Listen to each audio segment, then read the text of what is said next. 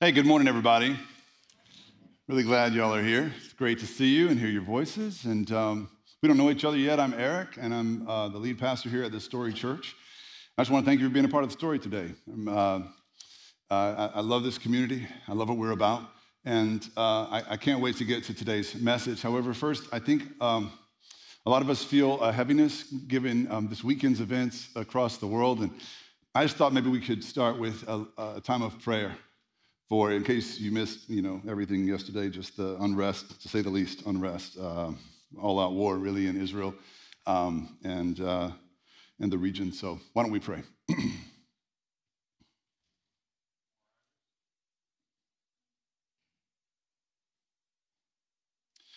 Lord, we just pause for just a moment to say thank you for all that you are and all that you've been for us and how you've brought us and so many others through so many ups and downs of life. And Lord, we pause especially in this moment to just lift up this conflict that is historic and ancient, but has in recent days absolutely hit a tipping point.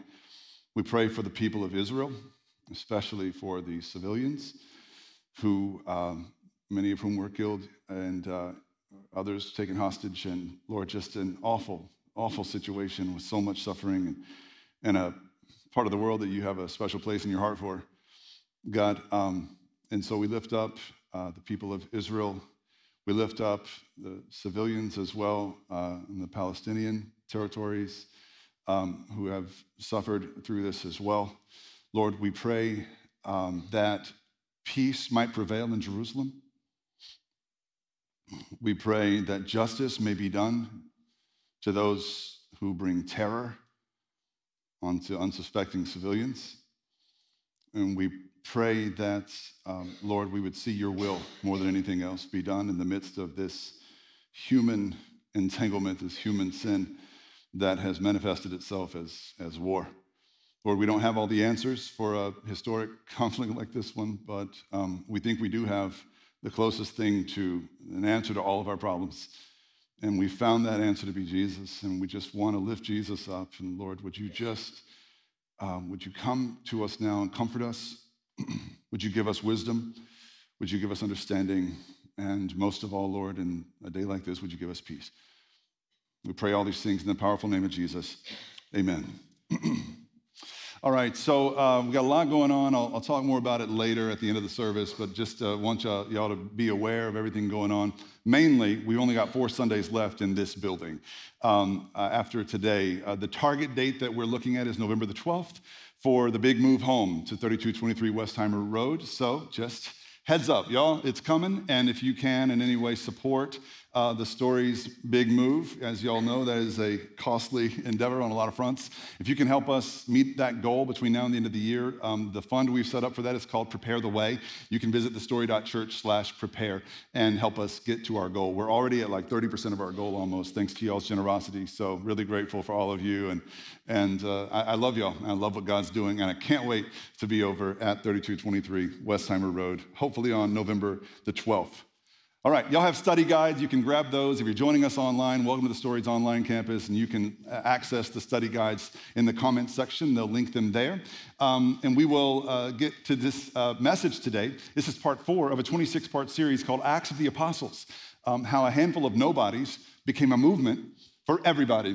So this is just who we are as a church, making Jesus available and known to the whole world around us. This is what Acts was all about as well. So it's a direct hit for us to look deeper at this book called Acts. Okay, so today's passage in particular is near to my heart, not just because of how much I love it now, but because of how much I have always loved this passage. Even when I gave up on Christianity, I held on to passages like this one. And I say that for a couple of reasons. I just want you to know sort of my perspective on things. If you don't know, for 13 years, I renounced my Christian faith and still wanted to use the church to my own ends, for my own purposes, but really that was just political for me. I didn't believe the stuff Christians were supposed to believe, and so that was me for 13 years. But I still loved passages like this one. And you might love someone who's in a similar place today. I'm going to talk a lot about what it means to be in that mindset where you still like parts of what the Bible says, but you just can't take the organized religion you've come to know as Christianity. And some of you know and love people like that, and maybe today's message will help you understand them and communicate with them a little bit better. So Acts chapter 2, verse 42 is where we will begin today. If you want to open your Bibles, I always love if you have a Bible, you can get familiarized with it by reading it with us on Sunday mornings. If not, you can access a Bible app on your phone or just follow along with me, all right? So Acts chapter 2, verse 42 is where we'll start. And this is going on in the aftermath of the birth of the church, right? So Pentecost Sunday, this is what happened next after all these new believers came to faith. It says, they devoted themselves to the apostles' teaching and to fellowship, to the breaking of bread and to prayer. Everyone was filled with awe at the many wonders and signs performed by the apostles. And this is the part that I loved, even when I was an unbeliever, okay? This is the part. All the believers were together and had everything in common. They sold property and possessions to give to anyone who had need. Every day, they continued to meet together in the temple courts. They broke bread in their homes and ate together with glad and sincere hearts, praising God and enjoying the favor of all the people. And the Lord added to their number daily those who were being saved. All right. Now, whether you're a Christian or not, whether you're a conservative or liberal, whether you're a Democrat, Republican, Longhorn, Aggie, whatever you are, this passage offers a compelling vision of human flourishing. And you can take the religious stuff out of it, right? And see a vision for how most of us want life to be. And that's why I could leave the Christian faith, the tenets of the Christian faith behind, and still resonate deeply with parts of the Bible like this one. I didn't like a lot of other parts of the Bible, mind you, but this I could get behind. Because who doesn't want the kind of utopia that's described in Acts 42 to 47? I was so drawn to this that I really wanted to make this what my life was about. Even if I wasn't following Jesus per se, I could take this and work with it. I wanted a world like this. I wanted a world where everybody shared what they had with each other, right? I wanted a world where everybody, even the poorest among us, had enough to eat. Like I wanted a world where people enjoyed community together with glad and sincere hearts, and no one was alone or isolated. Who doesn't want a world like that? Like if you don't want a world like that, check your heart, right? You might have a hard heart syndrome if you don't want a world where everybody has this sort of equality of worth and value and everybody has enough to survive on, to eat and to thrive on, right? That's the world that I wanted. And I found glimpses of it in the New Testament, and I resonated with those parts of the New Testament. I think part of the reason I resonated with those parts of the Bible during that time of my life is because I've identified pretty much as a socialist. So 13 years, 20 to 33, I called myself some flavor of socialist. You know, on a bad day, I was like, I might be communist. On good days, I'm like, I'm democratic socialist or whatever. It's like, that's the mindset I was in. And I don't think I had bad intentions. And most people who identify that way don't have bad intentions. On the contrary, I could make a case that they have really good intentions. They want to see the world like I just described it, where everybody has enough and everybody gets along and everybody's joyful in community. That's a very compelling thing. And that's probably why, according to a lot of recent data, more than half of young adults in America either are okay with or identify with socialism today. The trust level among Gen Z, the trust level of socialism is far greater than the trust level of capitalism. And I know there's reasons, right? They've been indoctrinated or whatever, brainwashed in different ways for sure. And part of that's just being a young adult with, this idealistic view of the world. And we should honor that to a certain extent. But something's happened where young adults crave a world like Acts 2, 42 to 47 describes, in a sense, or at least that's what they say they want more than anything else. And that's not necessarily bad. But what I did during that time of my life is I read what I wanted to on top of Acts 2, 42 to 47, and I read this passage as an indictment on Christianity in the modern world. So I looked at this passage, and then I looked at the churches around me, the churches I'd experienced, and I said, these churches are nothing like this passage. And so what's happened to the church? My reaction to a passage like this one used to be, where did that church go? That's a church I could get down with. That's a church I could believe in. A church where everybody's all in together, selling what they have and providing for each other, always gathering in homes, always breaking bread together, always making sure everyone had enough. That's a church I could love. What happened to that church? And I used to say things like, Jesus was a socialist. And I shared memes online that said things similar to that. And then I would go home and talk to my wife, who was born and raised in a country in South America that frequently dabbled with real-life socialism. And she would have nothing of my theories about Jesus and socialism. She said, Eric, you've never seen what real socialism looks like to its fullest extent, right? Most countries have some shades of socialist, framework, but to its fullest extent, she was like, you don't know what you're talking about. Jesus could not have been a socialist because he actually fed people. That's what she told me, which is a pretty funny thing to say, if you think about it. And so she tried to talk sense into me. It didn't work for a long, long time. And I continued down my path, a war path really, against modern Christianity. Why do those Christians, if the Bible says this, why do those Christians act so stingy and so sanctimonious and so sad so much of the time? I see none of this in the New Testament church, and yet that's what I see among Christians in general today. Well, here's the rub with this critique of the church. It's that we get things out of order, and this happens frequently. We don't think critically enough to look at the passage and say, what's really happening here? Especially when you read the writings of a man like Luke, who wrote Acts. And we know Luke to have been a very precise historian, a very orderly man. In fact, his gospel, the Gospel of Luke, opens up with this whole diatribe about how he set out to write an orderly account of all the things that happened with Jesus. That should tell you that with Luke, order matters, and the order in which he writes things and reports things matters. It ultimately matters to Luke, the order in which things happen.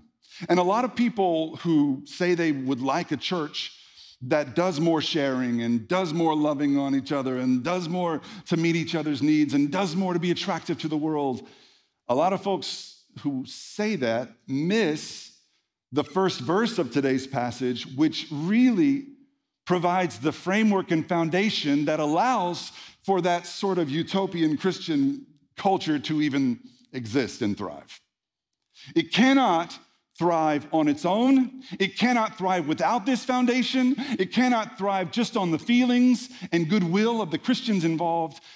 First things first, we have to see the foundation on which that beautiful community was built.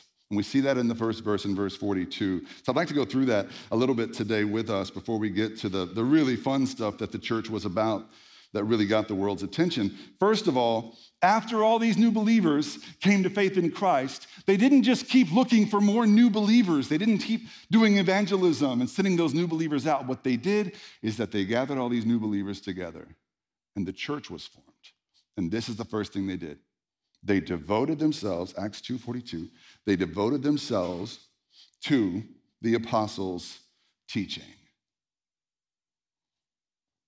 So before they started any soup kitchens, before the first Christian homeless shelter was founded, before the first prison ministry got started, before the first potluck ever happened, they devoted themselves to the apostles' teaching.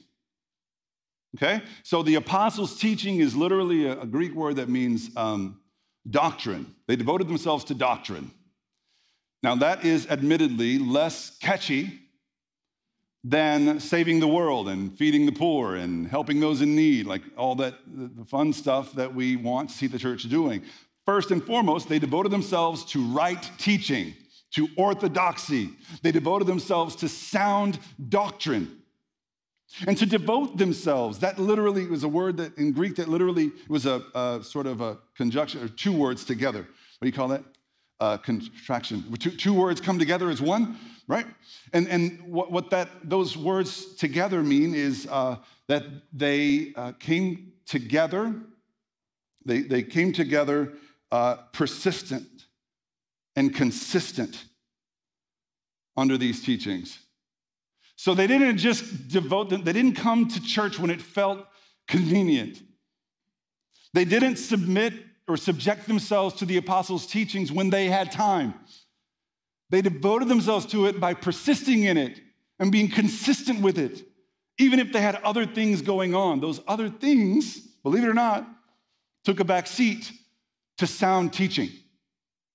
Now, I know as the primary teacher of this community, this seems a little self-serving, right? I just want to acknowledge that, own my bias, or whatever we're supposed to say at this point. However, it should not be lost on us that the first Christians put everything else aside to devote themselves to good, sound, truthful teaching.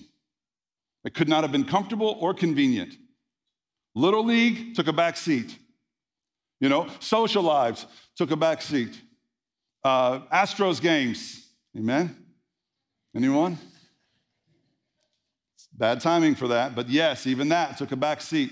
They raised their hands more together in the context of Christian community than they did at any of their favorite sporting events, because first things had to come first, and the first thing was to devote themselves to the teaching of the apostles. Now, what was that? What was the teaching? Well, we can assume that since this was happening in such close proximity to the actual life and times of Jesus, that the apostles were just repeating what Jesus has said to them. That's the first guess, right? Like they were just saying all those parables on repeat. They were reciting the Lord's Prayer and the Sermon on the Mount and all those wonderful things Jesus said and did to the new believers. But the first thing I imagine they taught is actually, it's given to us as a clue earlier in chapter 2. Remember when a couple weeks ago we were talking about Peter's first sermon? And in Peter's first sermon, the hearers, the people in the congregation, were cut to the heart. It's a great phrase. They were cut to the heart. And they said, what are we supposed to do about this stuff that we're hearing? It's cutting us to the heart. And what did Peter say was his first word? Repent.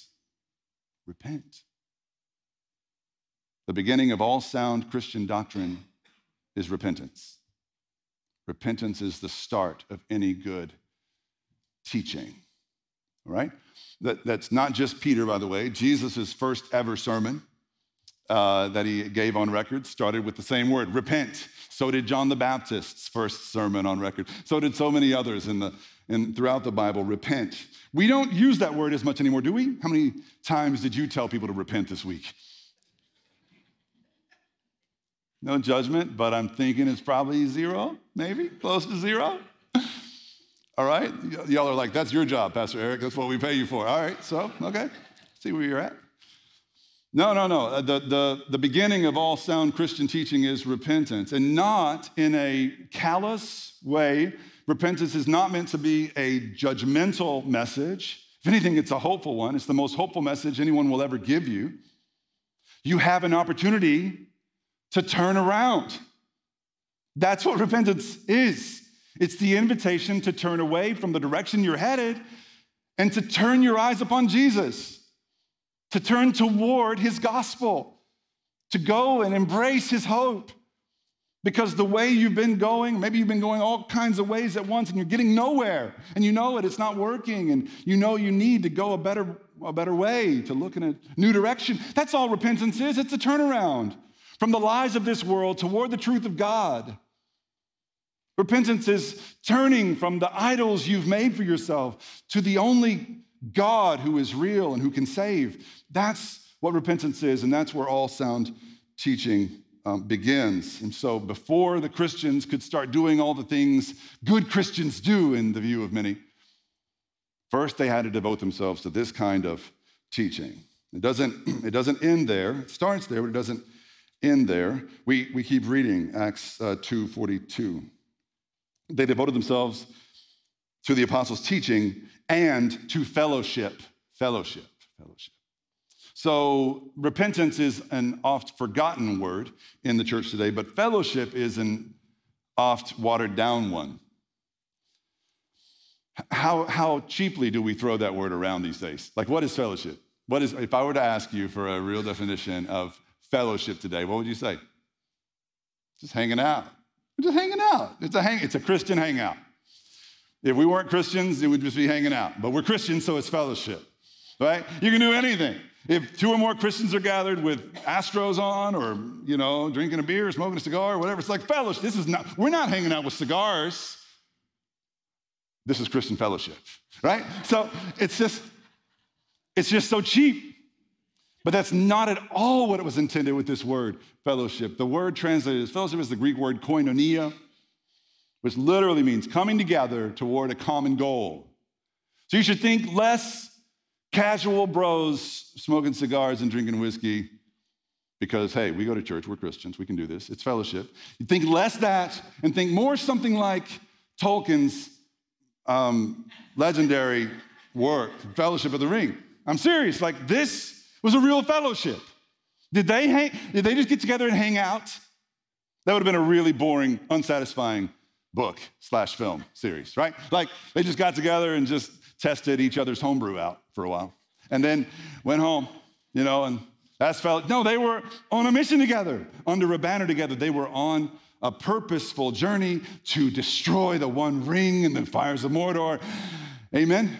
All right, so that was what their fellowship looked like. What does our fellowship look like? We're not just here to keep it casual with each other and to hang out together casually. Fellowship as Christians means gathering together to follow him with all that we are, to hear this sound teaching, but also to embrace intimacy with Christ, to share the gospel of Christ with the world around us until the whole world knows this truth that we found in him. Unfortunately, that's not how fellowship looks in the church today. Fellowship often in the church looks more like this little ad from a church that I found online, which is just men's fellowship. Coffee and donuts. Saturday at 10 in the gym. That's it. Just coffee and donuts, you guys. That's fellowship today. I'm not knocking this. Maybe they got to that gym at 8:30 that Saturday morning and all the men were told, now this is the mission. maybe, but most often it's just about the donuts and the coffee, if we're being real. And I'm just here to say there's more, and that's what the first Christians knew. There was more to find, more to pursue in real koinonia fellowship. And I would challenge you to answer the question honestly. Have you experienced anything like that? Like, when was the last time? There's a few. I know people, because I'm in fellowship with some of you. But even that's new. We didn't discover fellowship like this as a church until everything hit the fan in 2021, and we had no future to speak of. We didn't know where we were going to go. Everything was up for debate, up for question. We didn't know if we were going to have a church at the end of 2021. That is when we finally discovered fellowship, because we had to. We could not continue to keep it casual. We needed more from one another and from God together. And so we pursued koinonia fellowship. And what I mean by that is we started creating pockets of, it started with men who would gather together at the most ungodly hours of the morning at 10, on Tuesdays at like 5 a.m., which means we all had to get up at 4, to get there. But that wasn't even the point. The point was to be persistent in it, to devote ourselves to it. And every time we gathered together, we refused to talk about Little League and Astros. And we insisted on getting in the Word together. And before we left, we would all get on our knees together. And every man there would pray out loud together. And the mission we gathered under then, the first 6 of us that became 8, has since become many, many more. I mean, I don't even know how to count anymore, but it's about to expand again. This movement is growing exponentially.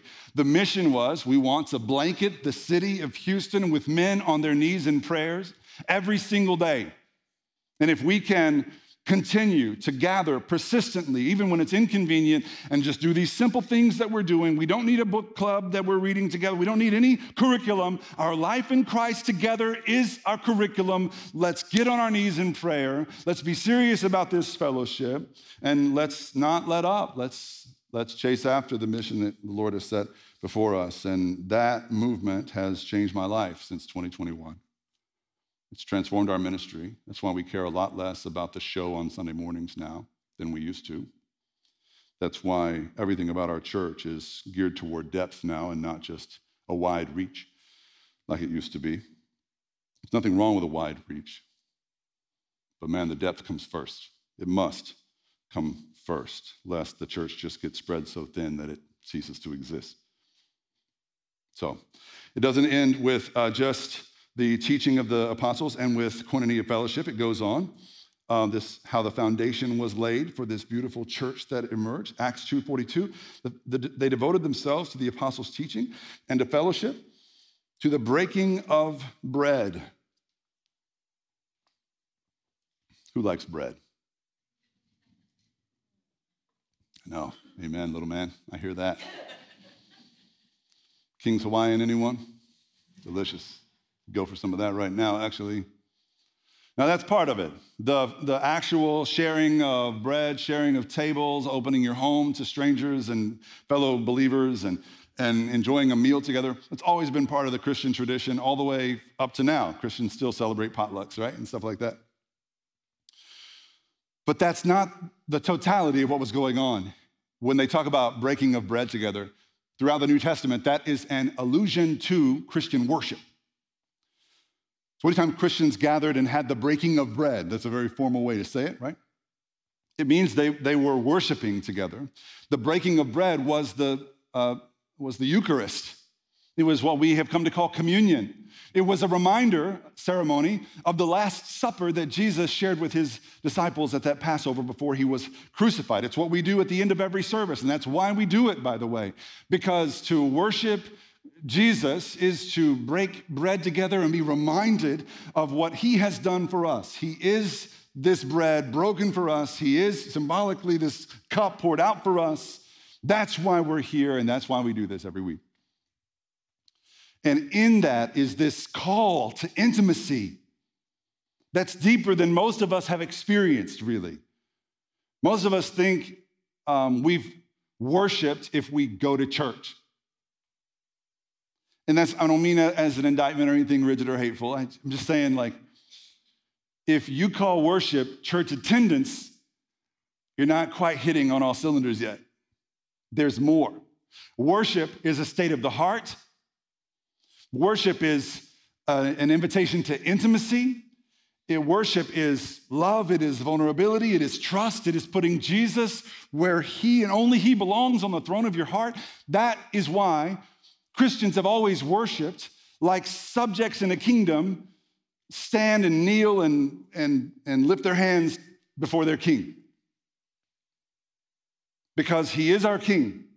That's why Eric Ponder, our guest worship leader today, stood up here and said, lift your hands, because that's the only appropriate posture when your true king enters the room. And so that's why Christians behave that way. If you ever thought that was weird, I get it. Christians are weird people, and worship is weird, but it's also essential to becoming the church that Jesus wants us and calls us to be.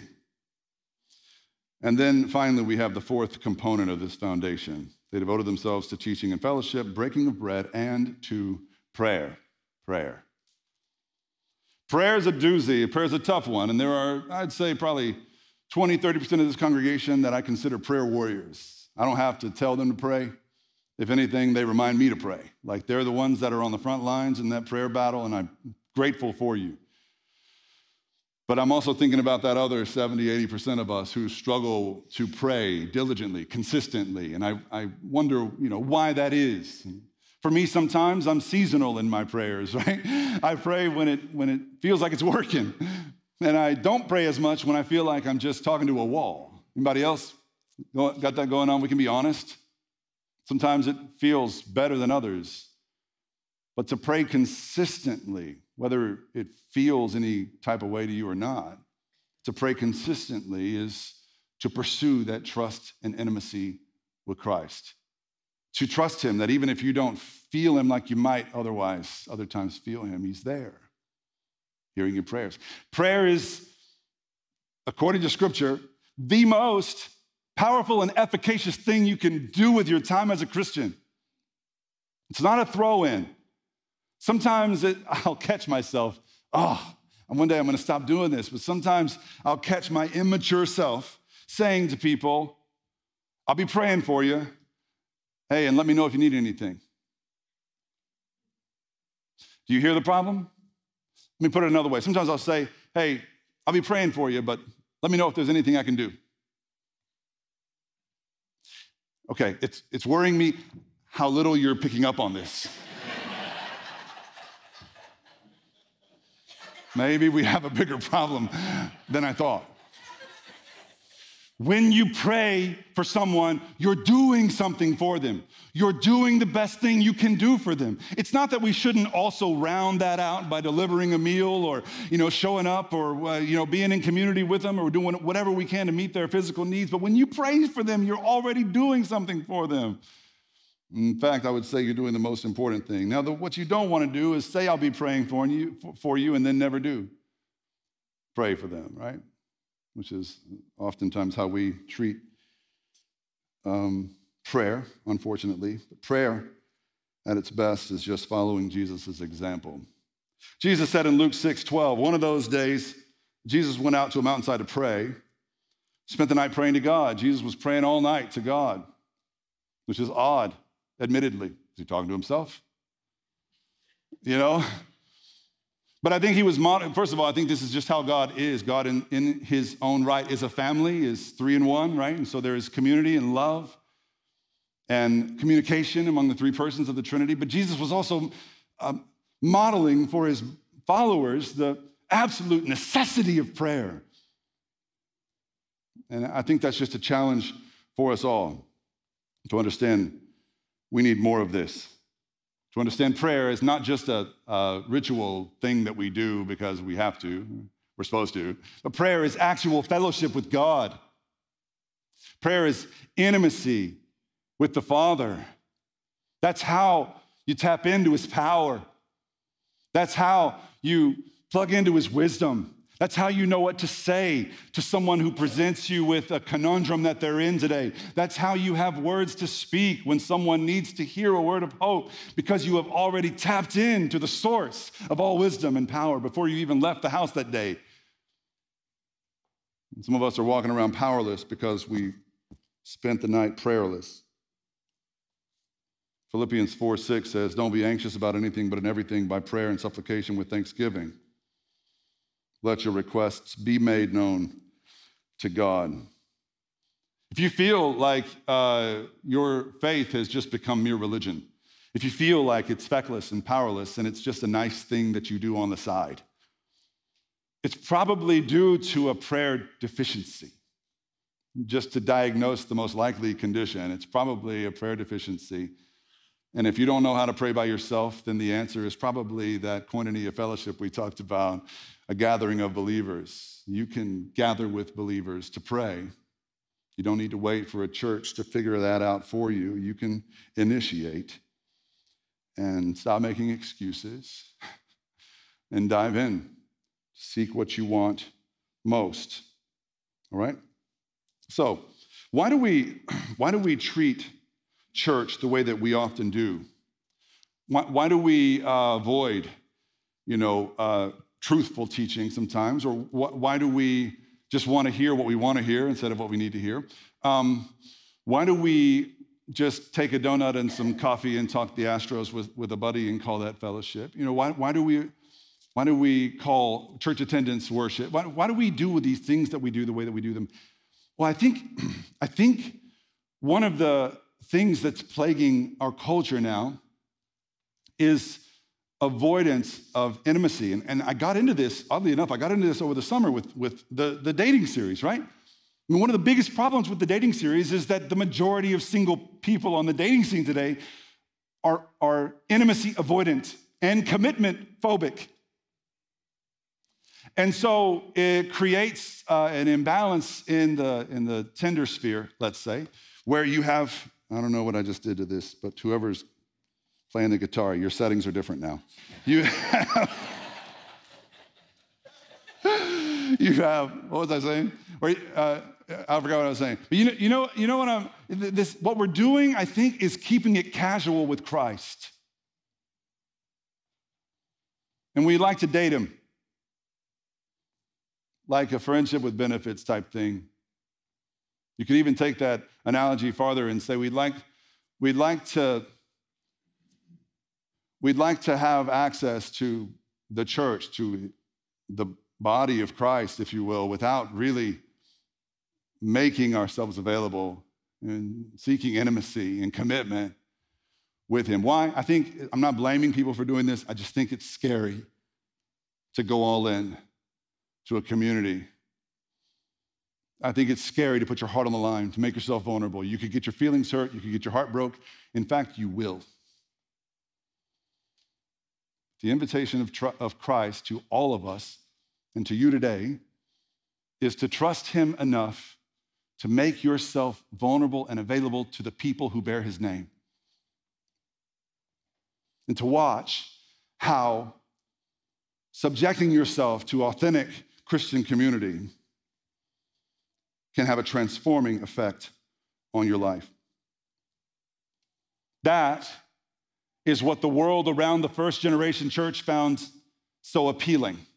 That is why they kept adding hundreds and thousands and whatever to their number. It wasn't because of any growth strategy. The first generation church didn't have fancy signs or great websites or gimmicky sort of giveaways for the kids on Sunday mornings or any of the trappings of churches that are trying really hard to grow today. And sometimes we all want to grow. We want our churches to grow, but we don't want to take the narrow road that Acts 2:42-47 describes. What do we want? We want the hype. Give me a hype church. Well, I'm not going to ask for this, but if I asked for a show of hands of people who have put their hopes in a hype church, only to have those hopes absolutely dashed and have your heart broken, a lot of hands would go up around this room right now. And a lot of hands would go up out in the world right now. People who thought they found a church that was real because it felt real and the hype was real, only to have things fall apart because of a moral failing on the part of the pastor or because eventually the hype runs out. But we try and we try, don't we? I think of all the ways we as the Story Church used to try. We were a hype church. We tried. We weren't very good at it, but we tried to be a hype church. By Methodist standards, we were hype, but by most people's standards, it was pretty mid, as the kids say. And so it was, we tried, you know. It wasn't anything like this article that I found recently online that talked about this church installing a water slide into their baptismal. I know. That's one way to do it. Now that story, as it turns out, was actually from a satirical website, the Babylon Bee. But no one would have really been surprised if it were real. And therein lies the problem. We are hungry for hype, but we're starving for sincerity. What we really need is something true and timeless. What we really need is the narrow road of Christ that calls us to devote ourselves to sound teaching, whether it's convenient or not, whether it's boring or not, whether it's whatever, just to devote ourselves to truth and to surrender ourselves to koinonia fellowship on purpose, and to give ourselves to Christ in worship with all of our hearts, and to get on our knees in prayer daily for those around us, for our families, for ourselves, for our church, for our world, just like we did at the start of this sermon for the people of Israel in that region, in that conflict. This is what it's going to take for us to accept the invitation that Christ gives us. You don't have to do all those things to be saved. You can avoid all those things and still go to heaven by putting your faith in Christ, but man, there's so much more waiting for you in this life, on this side of heaven, if you'll trust Christ enough to make yourself available and vulnerable to the people, to the church that bears his name.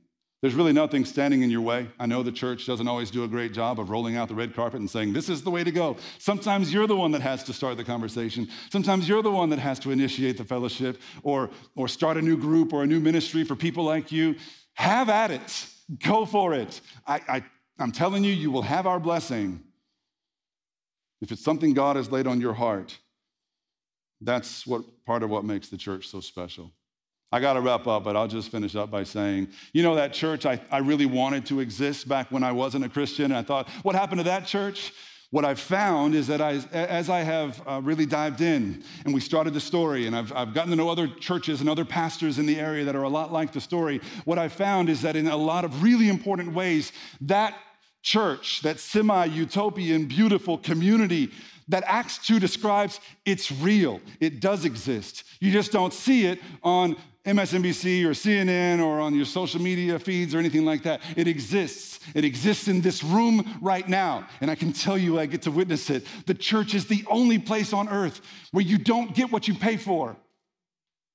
And no one believes in karma. And you don't pay the price for your past sins. The only thing that we get is what Jesus already paid for. And no matter what you in turn pay into the coffers of the church, it doesn't buy you any special treatment. Your kids go to the same Sunday school classes as the kids of people who haven't given a dime to this place. It's kind of like the best parts of socialism, but without all that government evil. It's like we don't need a government to tell us to be the people Christ calls us to be, because it comes from within us, from a wellspring of the love of Jesus flowing out of us and into this church and into the city and into the world, because all that we really care about is knowing Christ, experiencing him, and sharing him with the whole world until everybody knows the truth we found in him. Let's pray together. Lord, we thank you for this reminder today. Forgive us for the ways we've gotten this whole thing wrong and we've just sort of boiled the beautiful church you came to start down to some rote religion and ritual stuff. And Lord, just free us of all of that and set us free to live freely, to live with vulnerability and sincerity of heart. Lord, we just want more of you and nothing else, Lord. So call us to that today. And I pray that if anyone here is having questions and doubts, that they would trust you more than they trust themselves, that they would turn to you and away from whatever else they've been chasing, Lord. We thank you and we pray in Jesus' name. Amen.